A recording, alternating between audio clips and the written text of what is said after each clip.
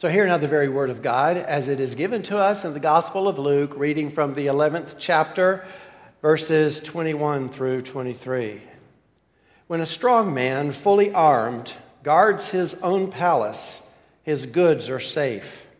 But when one stronger than he attacks him and overcomes him, he takes away his armor in which he trusted and divides his spoil. Whoever is not with me is against me, and whoever does not gather with me scatters. May the Lord reveal the deep meaning of these words to us this morning. Let's ask Him for illumination. Our dear Lord, these words are so straightforward, so clear, they almost defy commentary, especially that 23rd verse. But dear Lord, if they did not require commentary, then I think there would be a different look to the church around us. So I pray that as your church, as your people, we will take these words to heart, that we will step back, that we'll use our imaginations this morning, try to get the full picture, to understand what is meant when I say that this is a cosmic initiative and that we are all part of it. In Christ's name we pray. Amen. If you've been around here for any period of time, you know that I preach quite a bit on the subject of spiritual warfare. And quite often when I'm describing the spiritual state of the world when Jesus came, I'll ask you to imagine one of those meridian maps, you know, the maps that flatten out the globe, not a sphere, but you can see the whole world at one shot. And I say, try to imagine that whole map completely covered in darkness with one little bitty tiny prick of light in Palestine. Well, I want you to have sort of the same image this morning, but I want it to be somewhat different, and I'm going to need your imagination. So kind of be attentive right here at the beginning. C.S. Lewis wrote a series of books called the Space Trilogy. It was his foray into science fiction, if you will. And the first of those books was called Out of the Silent Planet. That was a great story, again, science fiction, of a man who was kidnapped by two of his compatriots and swept away to Mars, where they had all kinds of adventures. But it's not the story that I want to really talk about. I want to talk about Lewis's view of the heavens, the way that he presented them. And again, it's science fiction, it's not biblical. But the way that he presented it and the meaning of the silent planet, and when he says out of the silent planet, is that all of the universe, according to this story, every galaxy, every planet, and even the space between planets was all occupied by a wealth of life that was all praising God all the time. In other words, the heavens were, as Jesus said, thy will be done on earth as it is in heaven. Well, so Lewis just kind of expanded that to be the entire universe. So everywhere you went in the universe, people were in communication with each other. Angels were in communications with each other. There was only one place in the entire universe that had been cut off from everyone else. That was the third planet from the sun in our solar system, Earth. And that was because it was under the domination of an angel that, the way he put it, was bent.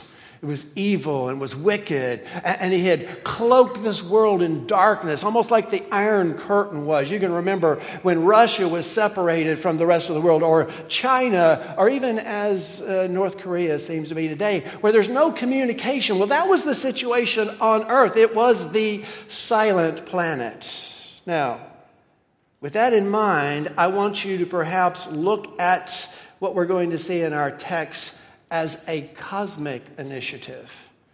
Even as if you were out in space somewhere near Saturn and you see Jesus leave his home in heaven and come to that earth to penetrate the darkness, to go in there and start an initiative. And his purpose never was to make peace with the darkness. It was never to make peace with the ruler of this world. It was always to destroy him, to set the captives free, and to return them with him to present to his Father. That's the cosmic initiative, and I want you to see it that way. Let me give it to you in a different way. Let's go back to Luke. Now, Luke has been telling us, with no uncertain terms, that the kingdom of heaven has come. In fact, that's that great 20th verse that we ended on the last time I was here.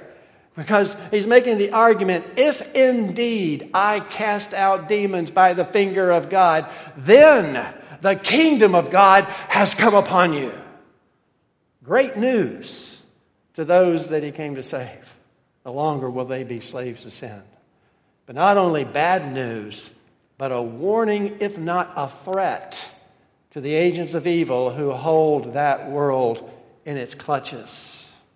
I mean, on the one hand, when we talk about the kingdom of heaven is upon us, in what sense has it come upon us?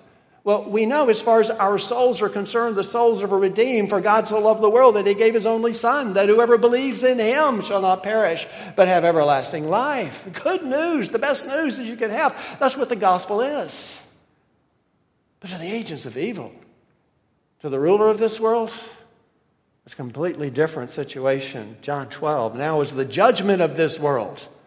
Now will the ruler of this world be cast out. In Matthew, Jesus says, I did not come to bring peace to this world. I did not come to bring peace, but a sword. I did not come to negotiate. I did not come to compromise. I did not come to form an alliance with the darkness. I came to obliterate it. That's the cosmic initiative. And in order to kind of set our minds straight, if I can, I want to get your minds in a groove here. Because I want you to see these simple 3 verses in the light of what Luke has been bringing out in his gospel. So just kind of sit back, relax for a few minutes. I'm going to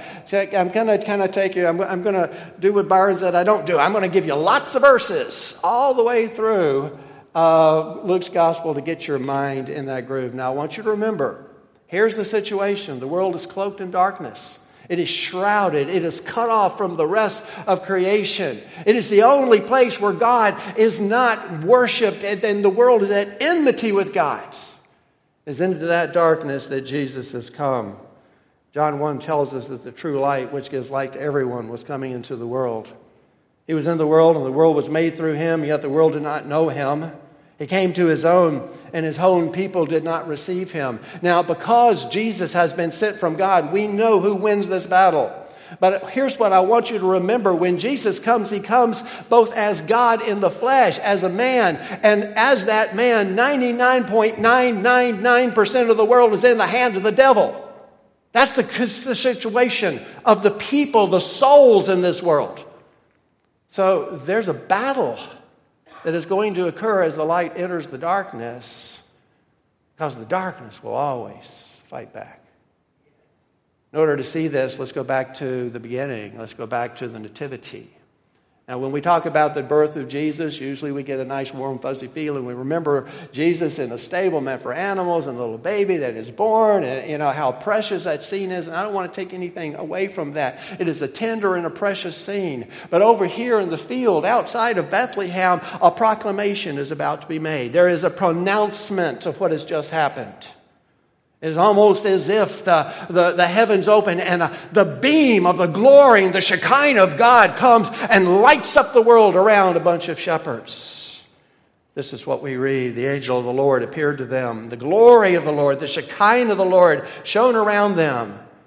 And they were filled with great fear. The angel said to these shepherds, unto you is born this day in the city of David a Savior, who is Christ, the anointed one, the Messiah of God. And he is the Lord, the King of kings and Lord of lords. That is what has happened. And it was almost as if in that beam of the Shekinah, the glory of God that came down and permeated the darkness, that the host of heaven came with it.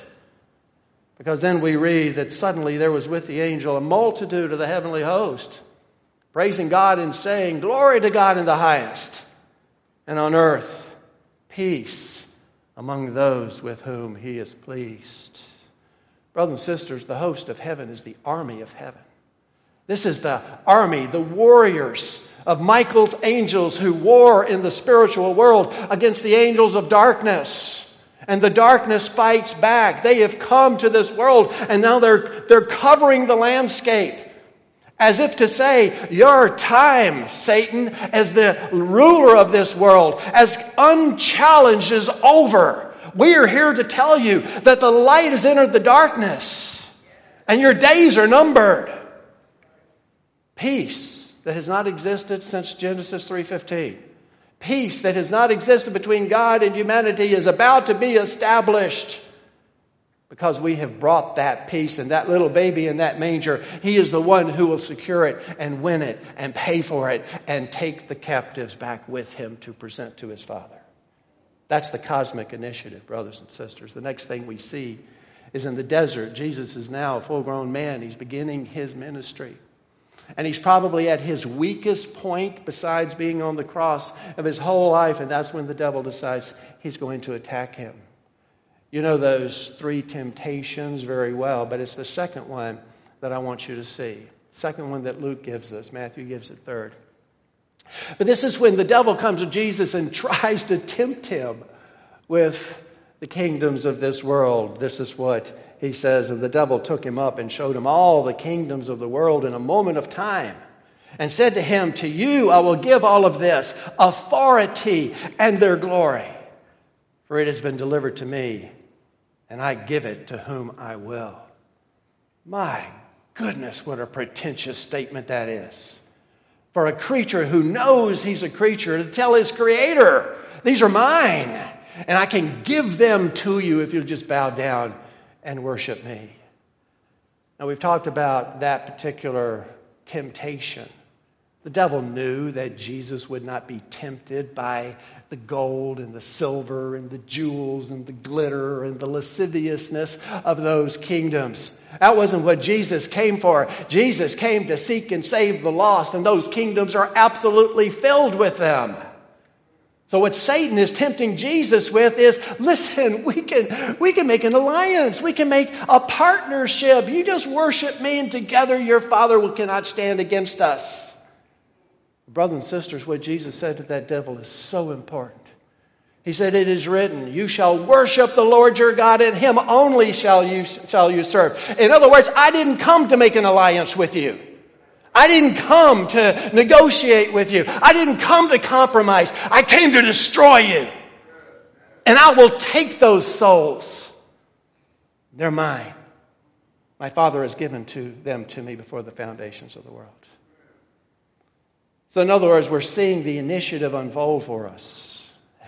And as the story begins to unravel, and I'm sorry for continually going back to this parable, but I just see it as so significant. It's the parable of the sower and the 4 soils. Jesus maps out the cosmic initiative for us, if you will.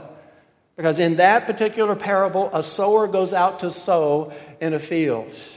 Now the field is the world. And the sower, initially Jesus, and then the apostles, and after the apostles, the church. And the seed is the gospel. Now here's what I want you to see. 3 out of 4 of the soils will be hostile to the gospel. In reality, it's even more than that. 99% of the souls in this world will be hostile to the gospel of Jesus Christ. When the seeds fall on the hardened path, what happens?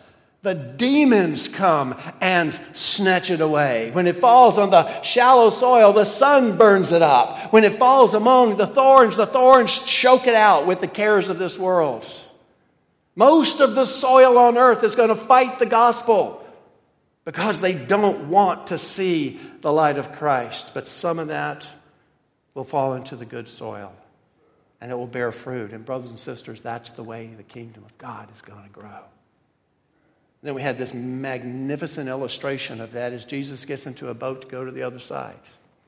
And he's going to go over there, and he's going over for the expressed purpose, it appears, of entering a spooky Gentile graveyard, the absolute picture of defilement and death, which is exactly what he did when he left heaven and came to this world. And he is going to find a man that is completely consumed, indwelt by multiple demons, and he is going to save that man. It is a picture of what his entire purpose is. And the demons know this. The demons have no question about why Jesus is here.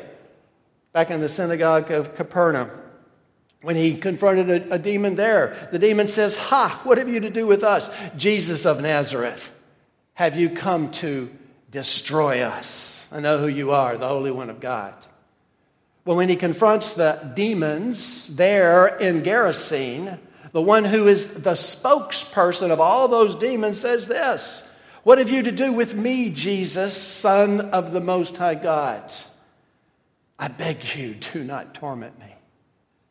Later on, when Jesus got ready to throw them out, they once again said, and they begged him not to command them to depart into the abyss. Even the demons know why Jesus came, not to make an alliance, not to get along, not to invite them into his presence and live side by side with them without any contention. He came to destroy evil. And that's what he spent his time doing.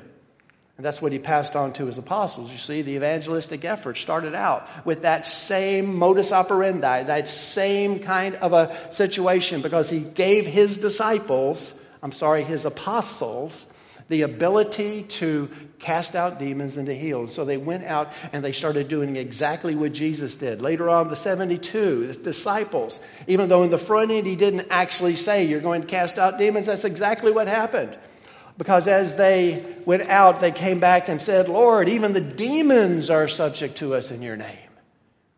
So in other words, they came to do exactly the same thing that Jesus did, just to cast out the evil that is here and to take the souls that are bound by that evil and free them up so that they can be presented to his Father. That's when Jesus looks and he says, "I was watching and I was seeing Satan fall like lightning from heaven." And that's an ongoing thing. So what are you saying? I saw soul after soul after soul released from the bondage of the silent planet, coming into relationship with my Father through me. And I am watching as Satan's kingdom begins to unravel. And dear brothers and sisters, that's the focus of what we read this morning. Actually, it brings it up to sort of the closer context as we kind of shift gears. Because the scene before us right now, and if you were here a couple of weeks ago, you know that what has happened, we've been talking about sanctification. And all of a sudden, out of the blue, Jesus is casting out demons. Almost like it was a normal everyday event. Another day, another demon. That's what he's doing. He's casting out a demon. And when he casts out a demon, there are those who are saying, well, I can't deny the supernatural power that he is showing here, but guess what? He must be dealing with the power of Beelzebul, a code word for Satan. It means probably Lord of the dung heap. That is the blasphemous way that they referred to Jesus. And when Jesus responded, he responded with pristine logic. And he said, you know something? If Satan was casting out Satan, that wouldn't make any sense, because a house divided falls. And let me tell you something. The house that you face is anything but divided. It's monolithic. It is on the same page. Evil is so much more united in what they do than the church that now struggles for unity. But he says that's the first thing. Satan does not cast out demons, so therefore it has to be by the power of God. Secondly, he said, if I'm casting out demons by the power of Satan, then who are your disciples casting them out by? Because actually, whether it's real or perceived, we're both casting out demons by the same power. So if they're casting out by the power of God, why do you say that I'm not? But then he brought those two lines of reasoning together. He said, no one cast out demons but God. The prophets told us that the Son of Man, the Messiah, the one that God would send, would come healing the sick and setting the captives free, casting out demons in the power of God. I have come in the power of God, casting out demons and healing. Therefore, I am the Messiah of God. And if I am the Messiah of God, then the finger of God is being used to cast out these demons. Then the kingdom of God has come upon you. So what does that mean? You're to be redeemed. It's the greatest news you've ever heard. If you're an agent of evil, it is a warning, if not a threat.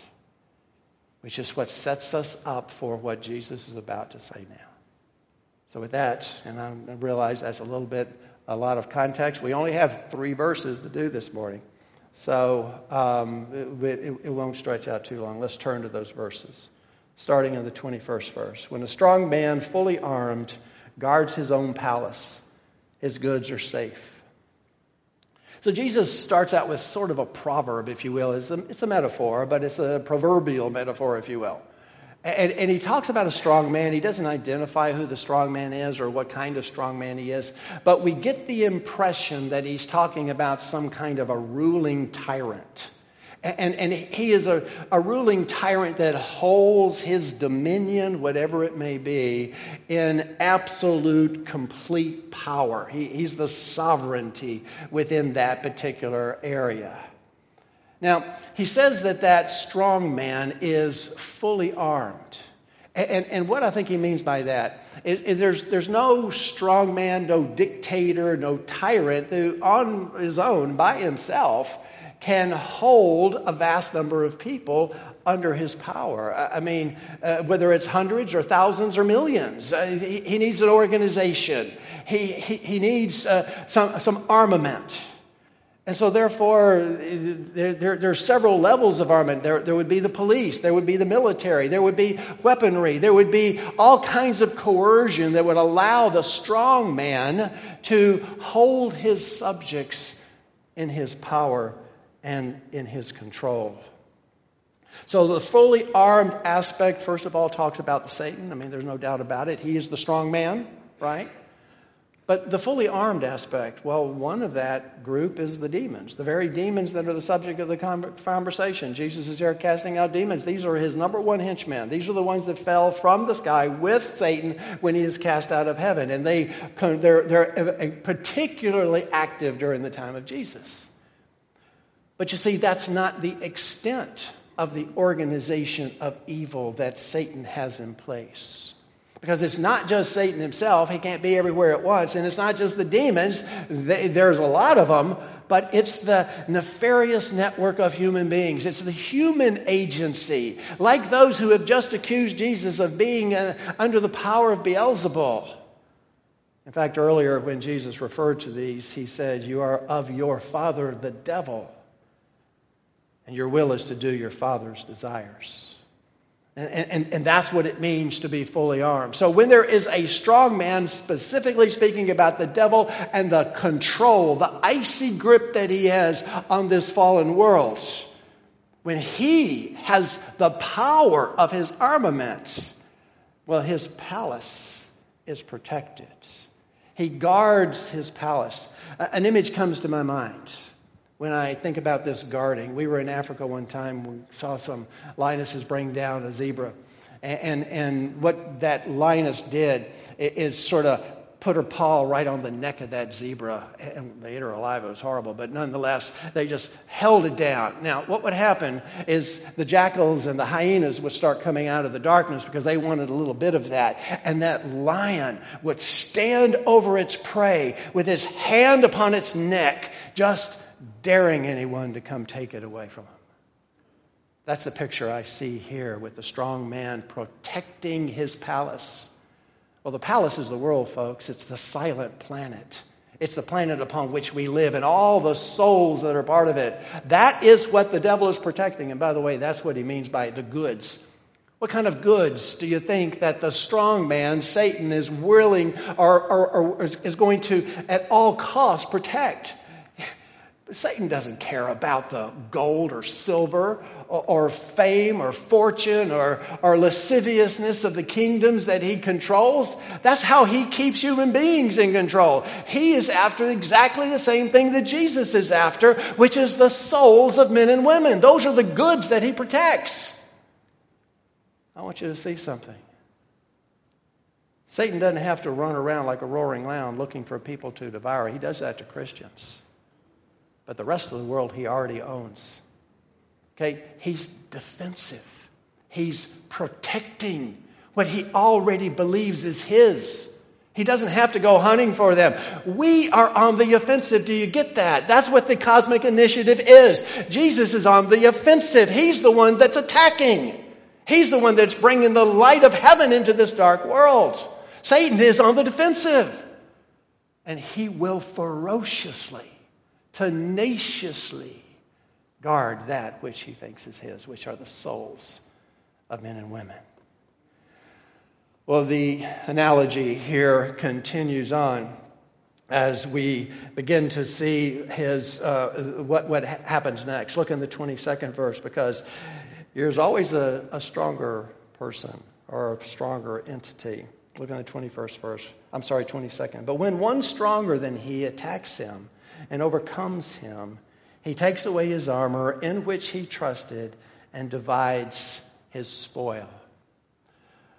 You've heard the old adage, there's always a bigger fish, Well, basically that's what Jesus is saying. There's always a stronger entity. And if we take that and we put it into the historical scenario, I love the way the book of Daniel approaches this. In Daniel 2:21, it is God who decides and changes the seasons, raising up kings and taking them down. And then later on in the 5th chapter of Daniel, he begins to show us that process, and on to the 7th, 8th, and 9th chapters, but where he sees where there's a strong man who runs up against someone even stronger.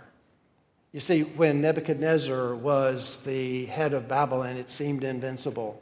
But by the time of Belshazzar, it had become weak, and a stronger power came, the Medo-Persians, and gobbled up their kingdom.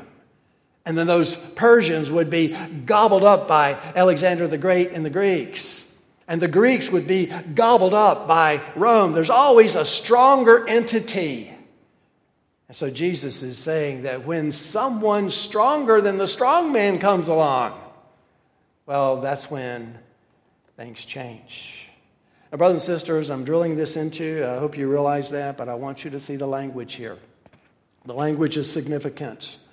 Notice, he attacks him. He overcomes him. He takes away his armor. He divides his spoil. This is not the language of reconciliation. This is not the language of peace negotiations. This is the language of conquest. Now, let me very quickly say something here, brothers and sisters, because it's almost suggestive of violent conquest. We are not in any way talking about physical conquest. We are not talking about physical. We're not talking about mental. We're not talking about emotional. We're not talking about personalities. We are talking about a battle in the spiritual world. This is a spiritual battle that Jesus is talking about here. And it is absolutely the opposite. We do not go and take the gospel into this world by force. It doesn't work. It's the movement of the Holy Spirit, and we're going to see that in a moment, that happens, that makes all the difference in the world. But this is the language of conquest. Now, let's kind of put the analogy together. We already talked about, we know who the strong man is. It's the devil. We know who his palace is. It's the world. We know what his goods are. It's the souls that he has in check, that he has in his hand, the very souls that he flashed before Jesus when he flashed those kingdoms of the world. The stronger one is Jesus. And he has come not to negotiate, but to attack. He has come to destroy, to obliterate, to overwhelm, to overcome, to strip the devil of his armor. What's his armor? What does the devil trust in? What does he hide behind? Lies, tricks, smoke screens, corruption, lasciviousness, murder, hate, everything that he brings upon the fallen heart of humanity to turn them at enmity against God. Those are his armors, his conventions. His power is all wrapped up in the conventions of evil. What does Jesus do? He comes and he strips the armor. He does the one thing that Satan cannot stand against. He changes the hearts of people. He takes the old soul out, that fallen, wicked, hateful soul, and he replaces it with a new soul, worthy of being a receptacle for the Holy Spirit, in love with God. And there's nothing that Satan can do about it. He strips him of his armor. Then he plunders his goods. Because, you see, that's not where it stops. because there's a sharing of that plunder. There's a sharing of the gift. The gift was given by free, and it is shared freely. Great example is that Gerasene demoniac when Jesus heals him and throws the demon out. The man wants to get into the boat and follow Jesus wherever he goes. And Jesus says, nope, I want you to go. And as best as you understand the gospel right now, you start sharing the plunder. You are the plunder. You are the gift. You're the treasure. And go tell people what happened to you. Because God has changed your heart. And so the plunder will be shared. The farm, the field becomes sustainable because today's seed is tomorrow's harvest, is tomorrow's sower. That's the way the kingdom of heaven is going to grow. So therefore we have this beautiful statement. Now, how are we supposed to apply this? Or how are we supposed to interpret this? Well, on the one hand, it's very clear. Jesus is throwing out a demon. And the people come up to him and say, well, you're throwing it out by the power of Beelzebul. Obviously, you're working hand in hand with Satan. And after making that an absurd statement, he goes on to say, far from being in alliance with the devil, far from bending my knee to the strong man, I have come to obliterate him, to destroy him, to take his goods, to strip him of his armor, and to plunder his palace, so that I can lead a string of captives right back to heaven and present them to my Father. So that's the first line. But secondly, you see that's in and of itself. I mean, that's going on. That's a living metaphor, a living parable, because that is what Jesus does with us. That is what he came to do. Now, in a sense, we're all demon-possessed, and I don't want you to take that the wrong way. But we're demon-possessed in the sense that we're all slaves to sin. And we need to be released. We need to be saved. We need a Savior. We can't do it ourselves. And so when Jesus comes, he does what Satan cannot stand against, which is to change my heart and make me in love with God. And so now when I do the work of Satan, I'm mortified. I hate it. I can't stand my sin. How does he stand against that? He can't. Because now there's a power beyond him that lives in me and in you.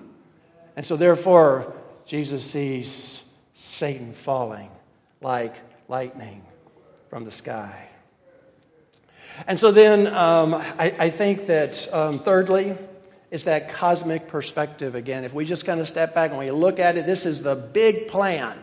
And Luke is going to begin to tell us more about the big plan. And some of you, I hope not, but certainly some people will sit there and say, that's a bunch of hooey. That's balderdash. That's ridiculous. Jesus didn't come to wage war. Jesus came to love and to teach us to love. That's what the prevailing belief today, that he went to the cross to show us what true love was. He wasn't a sacrificial atonement for us. That would make God a child abuser. No, he wanted to show us what real love is. It's the universal fatherhood of God. It's the universal brotherhood of man. Jesus is all about love, so don't tell me he came to wage war. Well, if that is your opinion, my dear friend, it is exactly that. Precisely that, your opinion. Because it's not scriptural. That's not what the Bible teaches. And I think I've already given you enough scriptures, but let me give you some more. I've already started this. Let me finish the statement. Do not think that I have come to bring peace to the earth. I have not come to bring peace but a sword. For I have come to set a man against his father, and a daughter against her mother, and a daughter-in-law against her mother-in-law, and a person's enemies will be those of his own household. I don't know about you, but that certainly sounds like the language of aggression to me. And that passage that Brother Frank read earlier, out of Isaiah, did you make the connection? Did you notice that that's probably the passage that Jesus is referring to when he makes this statement? Let me reread it for you out of Isaiah 49, one of the servant songs. Can the prey be taken from the mighty, or the captives of a tyrant be rescued? That's the cosmic initiative. That's what Jesus is about. Well, God answers his own questions. He says, for thus saith the Lord, even the captives of the mighty shall be taken, and the prey of the tyrant be rescued. For I will contend with those who contend with you, and I will save your children. Now, I didn't finish that statement for Brother Frank this morning because you might take it out of context. But the people that Jesus is talking to when he makes this would be well aware of how Isaiah continues this. Harsh words. He says, I will make your oppressors eat their own flesh, and they shall be drunk with their own blood as with wine. Then all flesh shall know that I am the Lord your Savior and your Redeemer, the mighty one of Jacob. That is not the language of reconciliation, folks. That is the language of aggression. Jesus did not come to make peace with the darkness or with evil, to invite it into the churches as quite often it is being done today. He came to destroy it, to drive it out, to lead the captives back. Well, that brings us to the situation that establishes the background for what he says next. Whoever is not with me is against me. And whoever does not gather with me scatters. That's the reason I had to put that into its context, folks. You have to see what this initiative and what Jesus is about before you can understand the power of that statement. Jesus is saying there is no middle ground. There is no neutrality. There is a line between good and evil, between light and dark. It is infinitely thin and spiritually defined. There is no gray. That's all on the devil's side. There is a perfect line that the world is divided into exactly two groups. Those who divide the world into two groups and those who don't. That was a joke. But no, Jesus has divided the world into precisely two groups, those who are with him. Now notice the language that he uses. First of all, he uses the word whoever. That's general. He's doesn't want us to associate that with one particular group or another. It is a general statement, and he might as well have said this.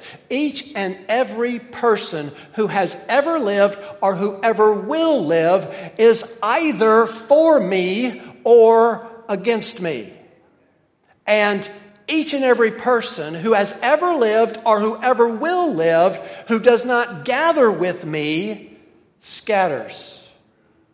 To be with Jesus is to be on the same page with him, to follow him, to be his disciple, to live your life as he did, to search his righteousness, to be committed, to be all in, to be in Christ, as Paul would say. To be against him is the absolute opposite. It is to be counter to his purposes. It is not to be going with him in the motion or the movement that he is doing, but it is to stand against him. So therefore, there is absolutely no neutral ground, no middle ground.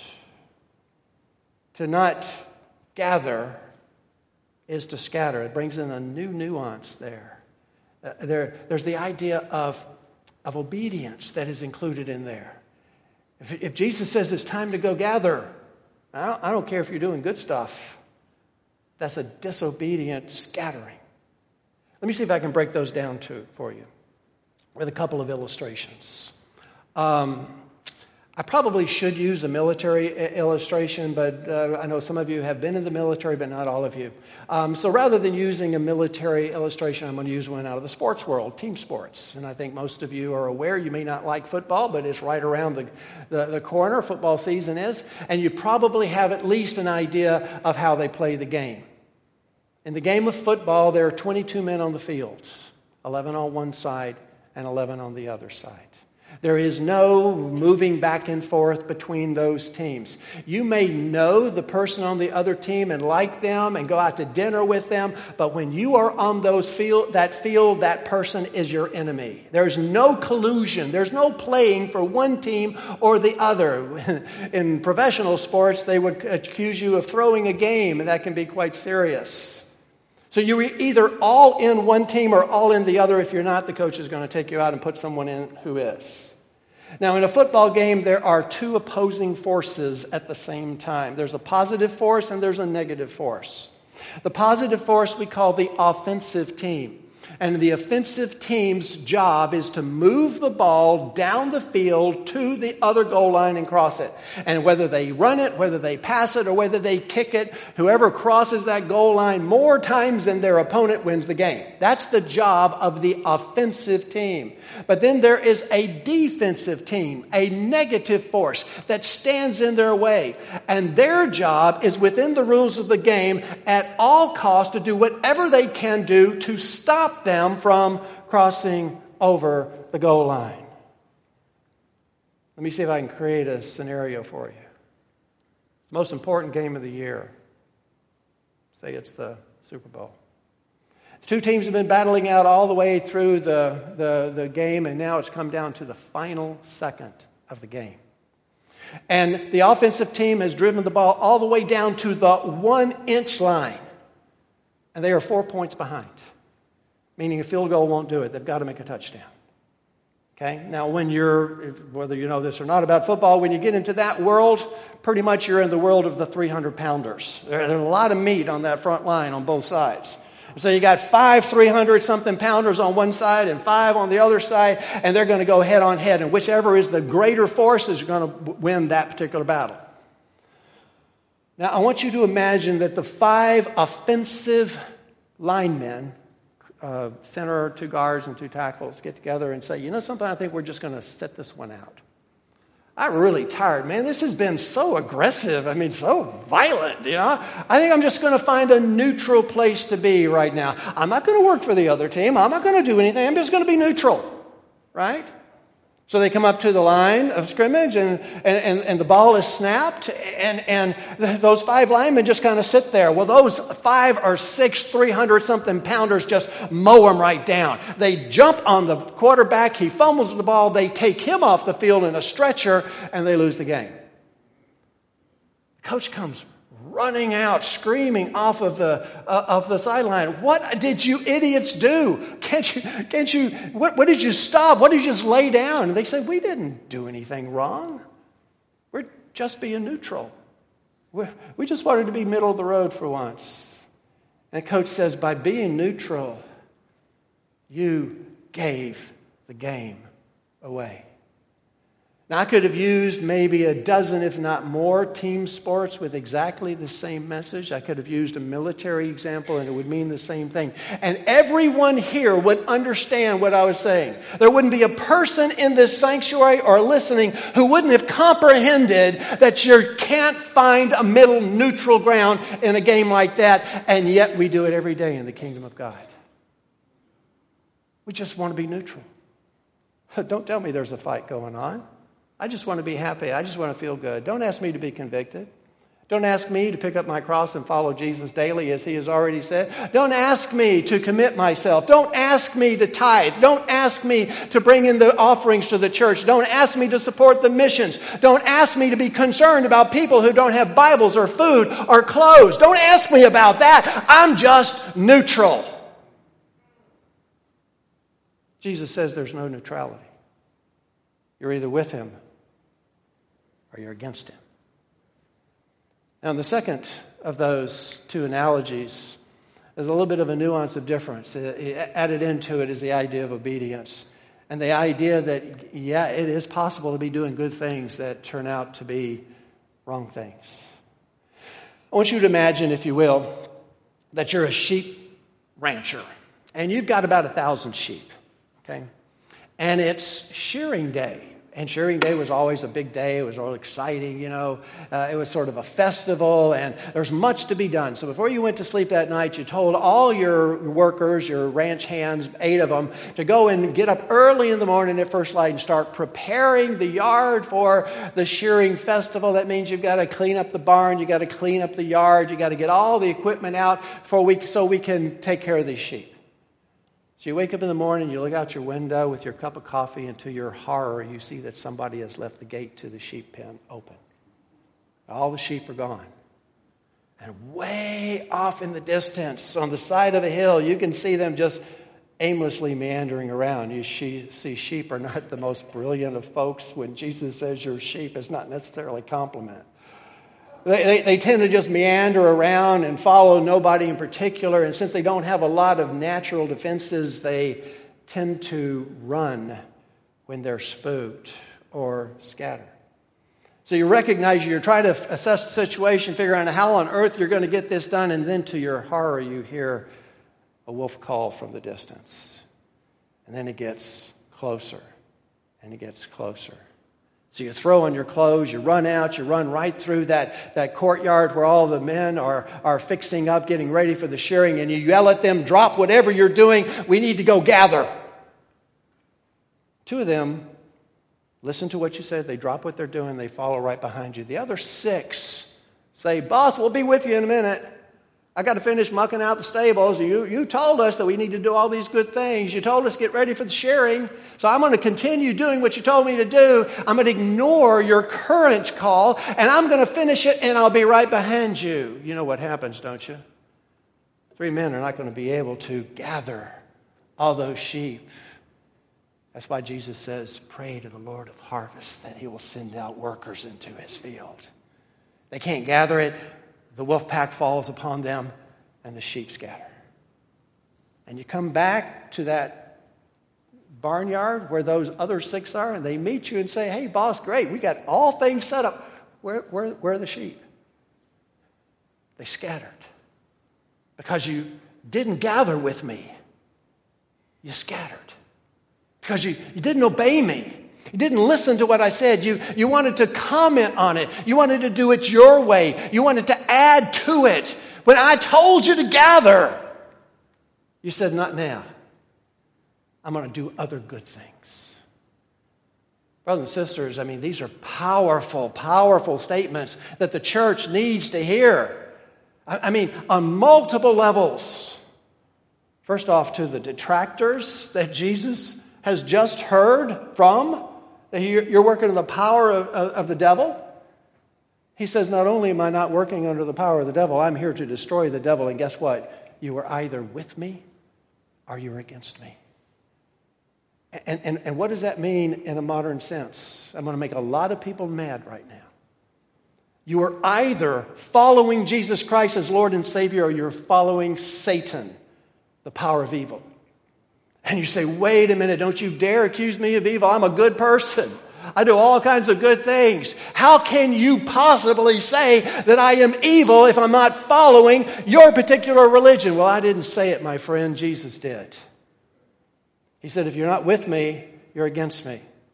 In other words, if you're not following me, I am leading the captives back to present them to my Father. And if you're not part of that train, then you are going to go where Satan and his angels go, which is the lake of fire, we read in Revelation.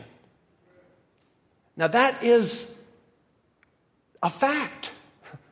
That's a warning. That's a threat to those who are going to stay with the power of evil and think that you're going to overwhelm it. You will not. You will face your judge, and you will end up where the one you follow is. So the invitation to anyone who doesn't believe that Jesus is the Lord is to think it through. Think it through. Did you really think that this universe created itself? Come on now. Do you really think there is no God?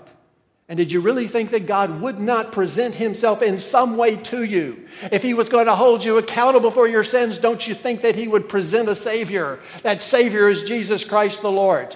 And it is presented to you right now. You have heard the gospel and you can accept it. But if you reject it, you have made your choice. So don't blame God when you stand before him in judgment. He's also talking to his disciples. He's talking to us. And he's saying, pick up your cross. Whoever would follow after me, pick up your cross, deny yourself daily, and follow me. In other words, I need committed, sanctified, battle-ready disciples. And I need those who are going to be with me and be part of this cosmic initiative. This cosmic initiative that will bring the good news of Christ into the darkness. And we know what the darkness is going to say. John has told us, beyond any doubt, for everyone who does wicked things hates the light and does not come to the light, lest his works should be exposed. But whoever does what is true comes to the light, so that it may be clearly seen that his works have been carried out by God. So in other words, what Jesus wants out of us, brothers and sisters, are disciples who understand that we are in a spiritual war. You can bury your head in the sand, but what Jesus says to you is, if you're not with me, you're against me. If you don't gather with me, you scatter. I don't know how much clearer it can get than that. Third thing that he tells us is you can be doing good things that turn out to be evil if you're not doing what Jesus tells you to do. There are so many good things we can do in the church, folks. I mean, it's really nice to have this pretty building to meet in. It's really nice to have a school that we can prepare children for the world out there. But if we're not gathering, if we're not part of the evangelistic outreach, if we are not standing against the darts of the devil and against Satan and against his position in this world, if we are not sharing the light of Jesus Christ, then why are we here? We're a social club with no reason for existence. We're spending most of our money on ourselves. 95% of the churches of this country I'm sorry, I was going to tell that wrong. The churches of this country spend 95% of their income on themselves. And only 5% left over for world missions, for evangelism and outreach. What are we doing if we are not gathering or scattering? And finally, and I'll leave you with this, I believe that one of the reasons that Jesus is doing this is he wants to develop a kingdom core. He wants, from the very beginning, Jesus always dealt with small numbers. He never went for the big numbers. Just 11 men, okay? Just a very small group of people. Just like a little bit of leaven in a yeast of dough. That's the way the kingdom of heaven is going to grow. And he would rather have a small, sanctified, battle-ready group of dedicated brothers and sisters than the biggest church on earth that is teaching another gospel. So, brothers and sisters, I think one of the reasons that he says this to us is so that we will unify around him. I said this last week. Unity is not just to get along with each other, to compromise. Unity means to gather around Christ, to be with him, to travel with him, to have the same objective that he has, to be his disciples, lock, stock, and barrel. If you do, then this is the greatest news you've ever heard. If you don't, then just consider in your own heart and mind what Jesus just said about you and your alliance. You think about that. Let's pray. Our dear Lord, I know these are hard-hitting words, but this is a hard-hitting passage. This is not, as many people would have it say, something that we're just going to run over and talk about it in a context that it doesn't have any bearing on me or your church. Well, I think it does. And Lord, forgive my